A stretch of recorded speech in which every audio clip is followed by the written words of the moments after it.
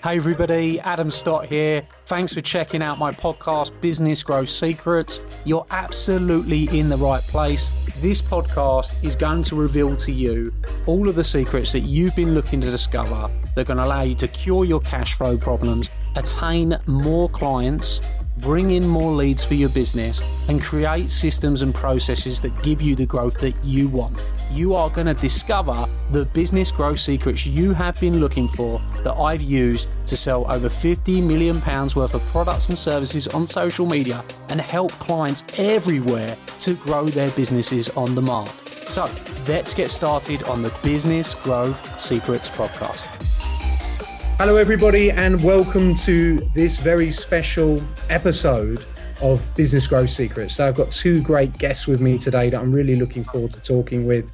We have Graeme and Leanne Carling, who are the owners and founders of the Carling Group, which is a portfolio of businesses that they have grown and invested into around £40 million a year.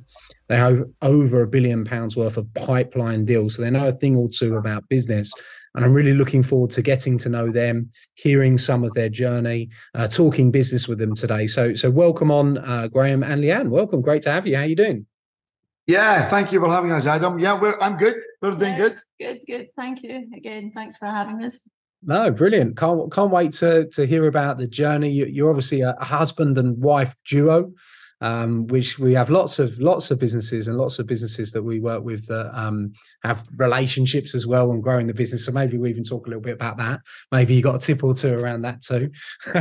So really want to hear about, obviously you've got this, you live out in Dubai now.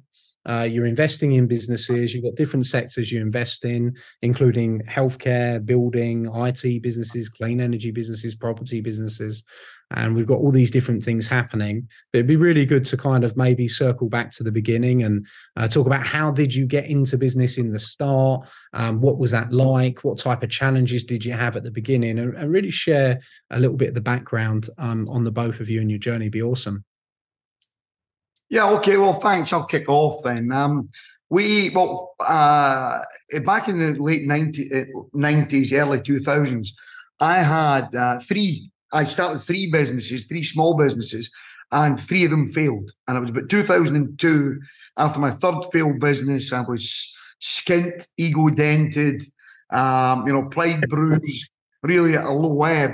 And I caught the tail end of an Oprah Winfrey show where she was interviewing Robert Kiyosaki of Rich Dad, Poor Dad. He was promoting his book and discussing the book, Rich Dad, Poor Dad. So I went and bought the book, and it was really a light bulb moment for me. I'd had to go back to mainstream employment. I had to recover from where I was financially. I had to, really try and get myself in a better place. Not that mainstream employment, I never wanted to work for somebody else. It's just that I had to go back, get some security and stability, recover financially. And having read that book as I started back, in a job, just over broke, it took me 5 years. It was a real light bulb moment for me, that book, and what it taught me about really how much I didn't know about money and finance and debt and tax and leverage and all of that stuff. I just had no idea. And that was a big part of my failings in my sort of first three businesses. But it wasn't until 2007, when the market crashed, the financial market crash, that Leanne and I quit our jobs and embarked on the property business. And we started buying properties when everybody was getting out of the property business. We were getting in. So I'll let Leanne tell you how we came about. So as Graeme said, he'd started his own businesses before. I hadn't. I had always worked my way up the corporate ladder within distribution, but never ever lasted any longer than 18 months at a job. Always chasing promotion and always moving to bigger and better things, but I just couldn't understand why I was, my mum and dad had safe, secure jobs for life, 33 years with one company, 29 years with the other, both parents. My dad kept saying, you're going to be unemployable, Leanne, if you keep moving jobs. They'll be asking why. And I just didn't know what it was, but I was always looking for something better, a better opportunity. So when I met Graeme, as Graeme had said, he'd read Rich Dad, Poor Dad. The first gift that Graeme bought me was Rich Woman, which is written by Kim Kiyosaki, Robert's wife. And I was like, what is this? So I read it, loved it, and then read Rich Dad, Poor Dad. And as Graeme said, so we met in 2005, and in 2007, we both quit our jobs on the same day to pursue our property business journey. Oh, and that's lovely. So you both came together, both were ambitious. Yeah. And it's interesting. You've got one corporate ladder mentality, which a lot of people have that, and perhaps that is a real sign of that entrepreneurial aspect, that you were searching for more and wanted new opportunities. And we've got the other side of the businesses. Now, even before we get into where that moved from, I'm really interested to hear the 3 businesses that you started that didn't quite work for you. Yeah. Now looking back, having built successful businesses, invested in businesses, what do you think, Graeme, was the challenge with those? Was it a lack of information? Was it you were trying and guessing? What were the things that held you back in those endeavors? Wrong advice. I was surrounded by the wrong. I was in the wrong environment. I had the wrong advisors, which were my family and friends. Who weren't successful in their own right. They were corporate people, had never taken the leap of leap of faith, or actually embarked on their own running their own company and all the challenges that go along with that. So it was the wrong environment. It was the wrong advice. I was undercapitalized. I didn't have enough knowledge of how the money system worked, leverage, debt leverage. But it all goes back to the environment.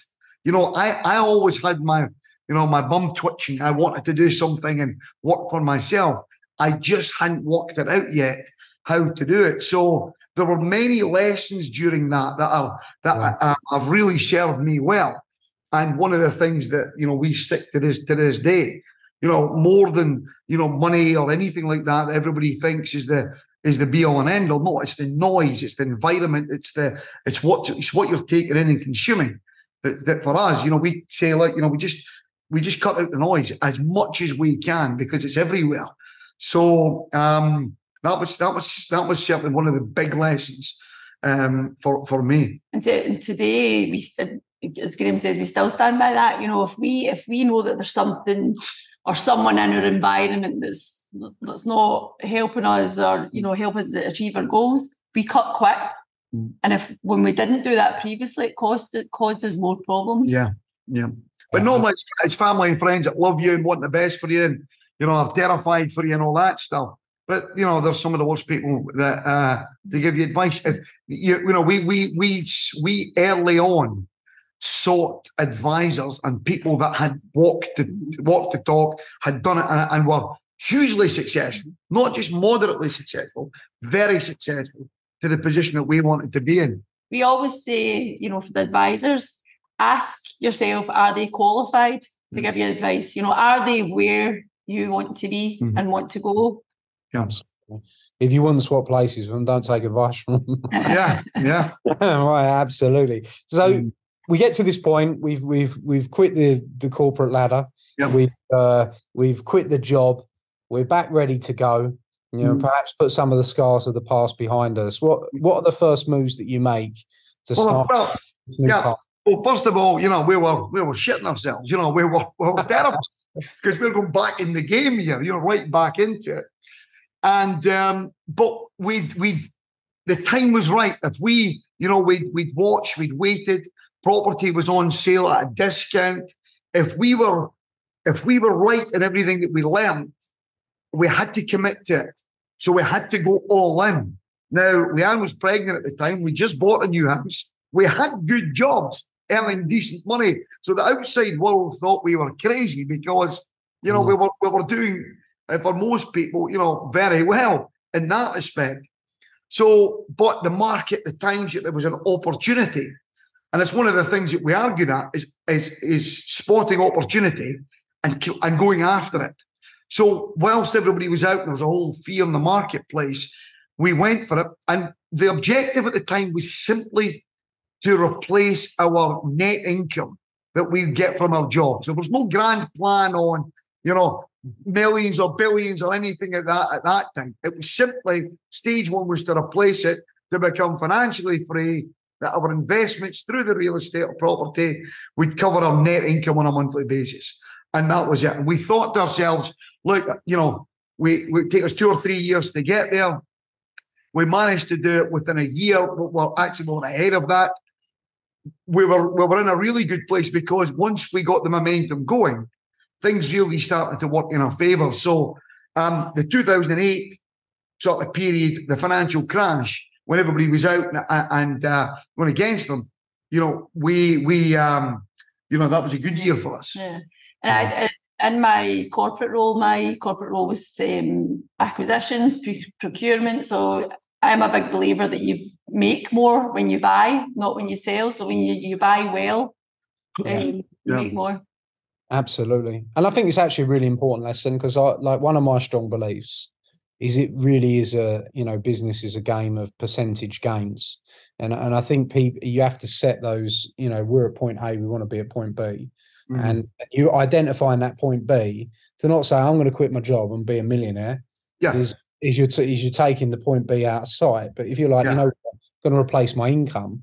And then when we get there, we'll reassess, we'll revalue it, and then we'll build again, right? And then we get there, then we'll do the same. And I think it's actually a really good bit of advice for business owners that are watching is to set those goals that are achievable, that they can work towards and build from. So awesome. So we did that within a year. And you often see that's the case, right? There's a lot of people do that.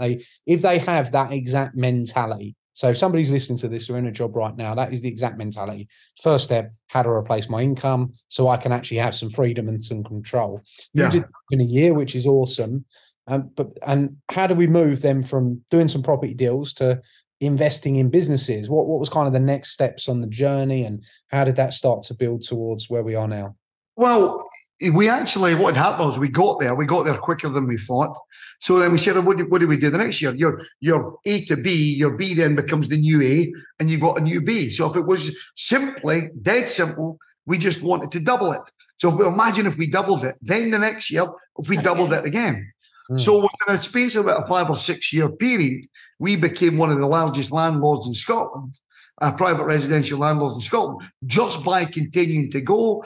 The finance market changed. We had to fix it. People were sitting on the fence, waiting on, the markets coming back. We never really knew the real halcyon days. We got in sort of at the tail end. So we've always had to figure it out. How do we raise more equity or more capital? So we just got to a point where we had, and we diversified. We were doing some redevelopments and, we didn't do new builds, but we did commercial to resi, and we got involved in some commercial stuff, some student accommodation. So we kind of diversified a bit. But what I said was, look, the property market was getting tougher. And what we wanted to do, particularly as the rules were changing, we wanted to then get, businesses. We were having to upgrade our properties, spend a lot of money on them to stay, to keep, within the regulations and the legislation. And we've seen that was that was only going to get tighter going forward. So we wanted to be part of the other side of the fence that would be doing the work and capitalising on that stuff. So that was kind of a natural progression for us, Adam, that we went into the business side from just owning the real estate side. And I think certainly, so we haven't bought any real estate wise for 5-6 years now, because we just pivoted out into businesses. And I must admit, I enjoy the business side of it way more than the property side personally. I think just for your listeners as well, that we always plan and review. So what have we been good at? What do we need to improve on? And I think when we first started, we were buying one property at a time. And then we reviewed it and we thought, right, see if we're buying 6, 10, 50 properties at a time, it's the same process, it's just a bigger number. And I think a bit of advice that we always say, we were always told, start small, take baby steps. If we could go back, we would start bigger. Yeah, absolutely. Interesting. And as you moved into the business, what sort of skills did you need to develop? That you've obviously got good at the property game, you moved into the business game. Did you have new challenges? Did you feel like you had skill? Did you get around new people? What was your kind of next moves to start with that environment? Yes, great question. And I'm dead clear on this. It went from I or us to we. When you're running a business, it's a team of people that you need, particularly if you want to run big business. Yeah. Most people get stuck on small business and they're doing everything. You know, that they are the business. We didn't want that. We didn't want to buy a job or how. We wanted to make sure that we were building companies, building businesses. So to do that, we needed to go from us to we. And one of the first things that we done was we went and got other people that were better, more experienced than us. So we created a board of directors, some non-exec, some of them just part-time, but we brought in a team of people that were able to give us advice and better advisors, external advisors, because the plan was to go and do things we'd never done before. So we wanted to go in, and the stakes were bigger, you know, the challenges were bigger, so we needed more people. And I think that's probably some of the things that is the difference between a small business owner and big business, is they get stuck in the I. You know, we didn't want to get there. We wanted to get to the we as soon as possible, because we don't want, most people get stuck there, small business, you know, 2, 3, 4 staff and maybe earning a decent living, but you know, we wanted to be big business. That was our plans. So as you went and brought that board of directors in, what were some of the advice and guidance that board of directors, those non-execs, gave you that stuck with you? There's some certain things that really helped you. Well, I think certainly on the profile and their experience helped. You know, we were property guys. How do you go from being a property guy in Scotland to buying businesses all over the world? You need to have a team of people that are credible, that have the experience, that are qualified in their own right, with CFO, legal, you know, all of that, chairman, you know, or chairman's at OBA, you know, 60 years of, you know, he's an older guy now, but wise old fox, you know, that just and keeps things right. And I think if you want to play the bigger games, you got to start off with the right intentions, and certainly from a corporate compliance point of view, we had a board of directors before we had a single customer or we had a single a single bit of income. But that's actually very unusual, right? Yeah. But we were, which is really good, right? Yeah, we had to put our money where our mouth was, if you like, to do that, if we were committed. And it's one of the things, just talking, when we're in something, we're all in. You know, so it's I think a lot of our boards, you know, we're very emotional and passionate people about what we do, but sometimes they just take not the sting, but the emotion out of it, and you know, there's a process to get. When you're big action takers, you need someone around you that is prepared to say, well, consider this aspect or this aspect. And usually you end up taking the same action, but sometimes the action you don't take that makes all the difference, right? So when you're the big action taker, the big, which it sounds like you both are, right? And funny you say that, because what we say is, and it's so true, some of the best deals we've done are the deals we didn't do. Yeah. Well, really, you know, we've dodged some bullets because of, you know, we've had conversations or meetings or somebody's just said, have a look at this. And this is where we get quite emotional and maybe disagree on things, because I always say we've got a criteria that we're looking for in a business. Don't don't bend the rules or try and make the business fit into your criteria if it doesn't, because that's when you end up with problems. So we're quite good at sticking to the criteria now, Graeme. Awesome. So now you invest in businesses. So you got on this journey, had the right advice, the right guidance. You now live in Dubai. You're investing in businesses. When you invest in a business, what does that look like? What's your kind of the moves that you make? Do you have a process, a system that you really work through? How does that look? Well, we have a number of sort of avenues, if you like, of how we very rarely buy businesses that are on the open market for sale. We generally go out searching for businesses that fit our criteria, or we're approached, or our outward marketing, or just even being on podcasts like this, you know, where people are interested, you know, they maybe have a business they want to scale up, you know, they would want to talk to us about that. So that's how they come into us. They come in various sort of ways and shapes and sizes. We're pretty clear on our criteria though when they come into us. And we know there's a lot of, most of the deals we don't do, but most of the opportunities that come in, but it's a numbers game. So we're just continually every day looking or discussing deals that get presented to us. And I think once you get a track record of, somebody that does deals and can do deals and, does what they say, we say we're going to do, we'll do it. It kind of attracts, we attract a lot more now than the early days where we really had to go out sort of hunting.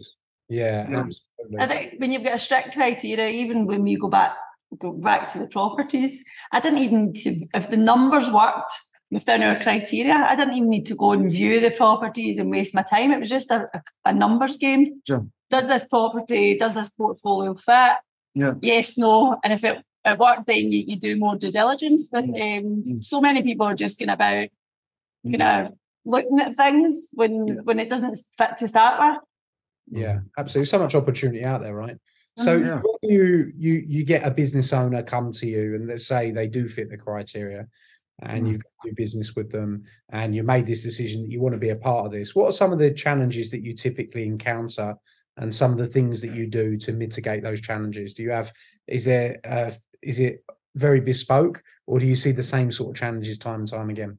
It depends on the size of the business. Now, if it's an owner-operator that's had it for 30 years, the biggest challenge to that is seller's remorse. Where you get to the end, they're chopping and changing their mind all the way through it. There's, they're nearly there then, what are they doing? And all of that stuff. So we like to get those deals done quickly because what we've found is the longer they linger or you're in this diligence period, the more issues that can come up during that. So we like to get the ones on owner-operators that have been going for a while. The larger ones take a bit longer. You're dealing with, maybe more shareholders. There's maybe less emotion in that, but there's more complications because there's so many different decision makers. Mm-hmm. So again, it really depends on the size of the deal. And I suppose as well where it is. Deals can get done in the US far quicker, for example, than what you can get done in the UK. Right. And why would that be? Why are the deals in the US far quicker? They're just, if you're going, even like if you're going to sell a finance deal, if you're trying to do if you're we're buying a business in the UK from somebody who's never sold a business before and maybe went to want, a brokerage or an advisor. They maybe bring an advisor in at the end because, they've been spooked or they don't understand the process. It slows it down, it complicates it. Then there's less. It's normal for deferred considerations, for example, earnouts and seller finance in the US. I mean, it's part of the vocabulary when you're talking to them over there. Whereas in the UK, it's like you're trying to teach them, or it's a bit more tricky. You even see in the US they advertise. Yeah, they do. Seller finance welcome. Yeah, available. So they're more open. Yeah. So more open to the types of deals. So through this journey, then, if you had to sort of sum up, and there's quite a few, there's been loads of lessons as you've been talking that I'm certainly taking notice of and can see. If you kind of had to sum it up in terms of going from being in a place where you weren't in business, you've had businesses that didn't work, you were stuck in jobs that you didn't like, to actually being able to go and build a portfolio of businesses, a portfolio of properties, get that to the point where you're doing big deals regularly and in place. What would, say, the 5 lessons be, if you could sum it up to 5 lessons of the changes that you made to go on that journey? Well, you need to commit to it first. You absolutely need to commit. To get to where we are or what we do, you can't do it. It's not a side hustle. It's not something you do at the weekends or at nights. You have to commit to it and be all in. And, it's... What does all in look like to you? I know we said 5. Let's go with this a bit deeper. What does all in look like to you? All in is, people ask us, does it interfere with your personal life, your work life? And we get asked this question all the time, particularly because we're husband and wife. So I don't know what you're talking about. I have no idea what you mean by that. We have one life. It is, our kids have been brought up. They have since they were baby, forever. They have only known us to be the way that we are. Whether we can travel the world, but we're working. We can be anywhere and do anything, but we're working. And it's not something we think about. It's not. And we love what we're doing. So all in means all in. If we can go on holiday tomorrow if we want, but if there's something comes up, we're not going on holiday. We're away. We're doing it, and we don't think anything of that. We don't have a work-life balance. And people say, oh, do you have a work-life balance? No, we don't. We have balance, but we balance it to what we want. So, and I'll give the example, sports day at the school, I'll prepare to go, but if something comes up, I've got to deal with it within our business. But it's not a big deal for me and it's not a big deal for the kids because they understand the way we live. Yeah. So, there's not tears, oh, you didn't make it. They're, oh, you never came, or we're there for things that are really important to them and vice versa. But they understand that they've got the life that they live because we work so hard. Mm-hmm. Yeah, and it is really quite simple actually. If you want it badly, you are going to do the work to get it, right? And there's a lot of people that want it badly, but they don't want to do the work. No. They don't want to pay the price for it. And that's basically don't get me wrong. I mean, we want. I think the life is. Well, we love the life that we. I think that's the important thing you said is if you enjoy it, because I love what I do. Yeah, it never feels like work for me because I love what I do, and I think if you can get into that mode of loving what you do, that really helps, right? So commit is one. What else will we say? Teams. A team, I mean, you need to. I think that it depends on the size you want to get. You need a team of people. You need great advisors. And by the way, I think it's not just great advisors, and it stops there. You're always upgrading your advisors. We want to pay the most fees we can. It's the opposite, because we're going to get the best advice from the best company. So we need to earn more in order to be able to get that, because that's just how it works. Most, we've learned the lesson of having your cousin's granny do your books for you. You know what I mean? That's disaster. All of that stuff.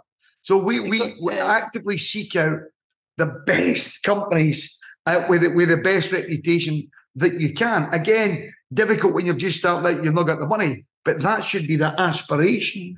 And for us, that was one of the lessons. We had a bookkeeper at the start that gave us loads of wrong advice, and it ended up costing us money. So it was a huge lesson. So we didn't pay the money at the time, but we paid it in the long run. Yeah, absolutely. But so get great advice, build the team, and a couple more nuggets. What else did you say? No, I think. Well, I mean, we keep saying advisors. People cut quick. You need to cut quick. Where we've made errors has been where we've been too loyal to the person and not loyal to their output or what we're getting from them on results, and that has hurt us. Over years, we've had some real ones because we're very loyal people. People are very loyal to us, and that's the hardest ones. They're genuinely good people. But as the business grows, as we've grown, and the team grows, and they haven't been able to adapt to that growth, unfortunately, the results that we're getting from them, and it hinders the progress for everybody else. We've been liable in the past of being too loyal to the person rather than the result. So we don't do that now. We cut quick, and we just got to move on. So I think that's one key one for me. Yeah. Absolutely. And I love the fact you said the output, because that's how you got to measure it coldly, right? And that's really important. I think actually anyone that's been in business for a long time could definitely resonate with that. I certainly resonate with that because, you want to bring people on your journey with you, but if you bring them on the journey and they're not meant to be in that place, it's no good for them. It's no good for you. Right. So it can cause you big. And I must ask, I think obviously being a husband-wife team, have you got any tips for the husband-wife business owners? What would you say? How do people build a great business or property portfolio whilst working with their other half? Do you have any secrets? Is there any special sauce, or is I'm asking? I knew Leanne was going to answer this first. We always say stay in your own lane. Yeah. So do what you're good at. I know Graeme's strengths, he knows mine, and that's what we do in the business. So, you know, I'm good at identifying, negotiating deals, and then I get them to a certain point that Graeme then works with the finance, getting the, you know, the investment and the legals, and then it comes back to me for the management side. So we know what we're good at, and the minute that we start putting our foot in each other's lanes, there's the clash. Absolutely. So identify your strengths, work on your stay in your own lane. All right. Brilliant. Look, I think it's been, and where can people find you if they wanted to see a bit more about your business investment portfolio? Do you have a specific, I know it's Carling Group. Do you have a website? Yeah, the carlinggroup.co.uk or on LinkedIn, Graeme Carling or Leanne Carling on LinkedIn's the main areas where people can get in touch with us. So, yeah. Brilliant. And are you looking for deals and investments in businesses right now? Is that something? Absolutely. That's all we do. That's all we do. Let's say it's a numbers game. We spend, 3/4 of our life looking for new opportunities. Brilliant. Well, go and check them out at thecarlinggroup.co.uk. Graeme, Leanne, it's been an absolute pleasure. Love talking to you. I think there's lots of wise lessons there that people can really pick up on, and it's incredible journey. So congratulations to you both on your results, and I'm looking forward to seeing how you develop and grow even more. Thanks again for coming on. Thank you, Adam. Thank you very much. Thanks. Appreciate that. Thank you. Pleasure. Hey everybody, Adam here, and I hope you loved today's episode. I hope you thought it was fabulous, and if you did, I'd like to ask you a small favour. Could you jump over and go and give the podcast a review? Of course, I'll be super grateful if that is a 5-star review. We're putting our all into this podcast for you, delivering you the content, giving you the secrets, and if you've enjoyed it, please go and give us a review and talk about what your favourite episode is perhaps. Every single month, I select someone from that review list to come to one of my exclusive Academy days and have lunch with me on the day, meeting hundreds of my clients. So if you want that to be you, then you're going to be in with a shout if you go and give us a review on iTunes. Please, of course, do remember to subscribe so you can get all the up-to-date episodes. Peace and love, and I'll see you very, very soon. Thank you.